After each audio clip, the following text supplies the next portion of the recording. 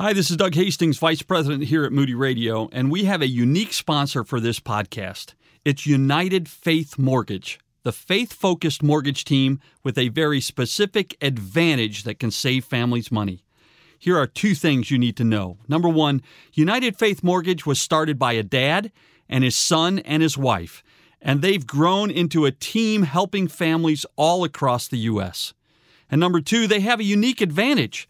Their company is an arm of a bigger company, which is a direct lender, meaning there's no middleman. Their company uses its own money and makes its own lending decisions within its own walls.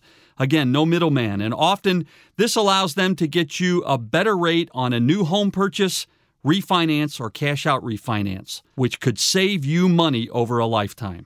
Check out the Faith and Family Mortgage team at UnitedFaithMortgage.com. United Faith Mortgage is a DBA of United Mortgage Corp., 25 Melville Park Road, Melville, New York. Licensed mortgage banker. For all licensing information, go to nmlsconsumeraccess.org. Corporate NMLS number 1330. Equal housing lender. Not licensed in Alaska, Hawaii, Georgia, Massachusetts, North Dakota, South Dakota, and Utah.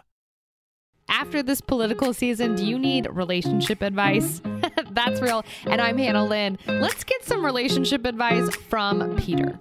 Peter wrote this letter to a church that had to spread out because of life-threatening persecution from the government.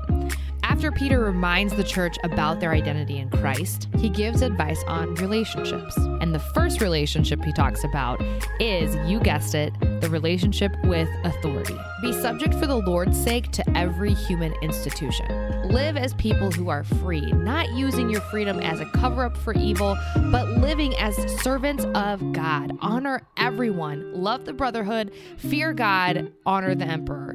That's 1 Peter 2:15 through 16. We get to live in freedom because of what Christ has done for us, but we shouldn't use that freedom to cover up for evil. That's Real. More on Instagram at That's Real Radio.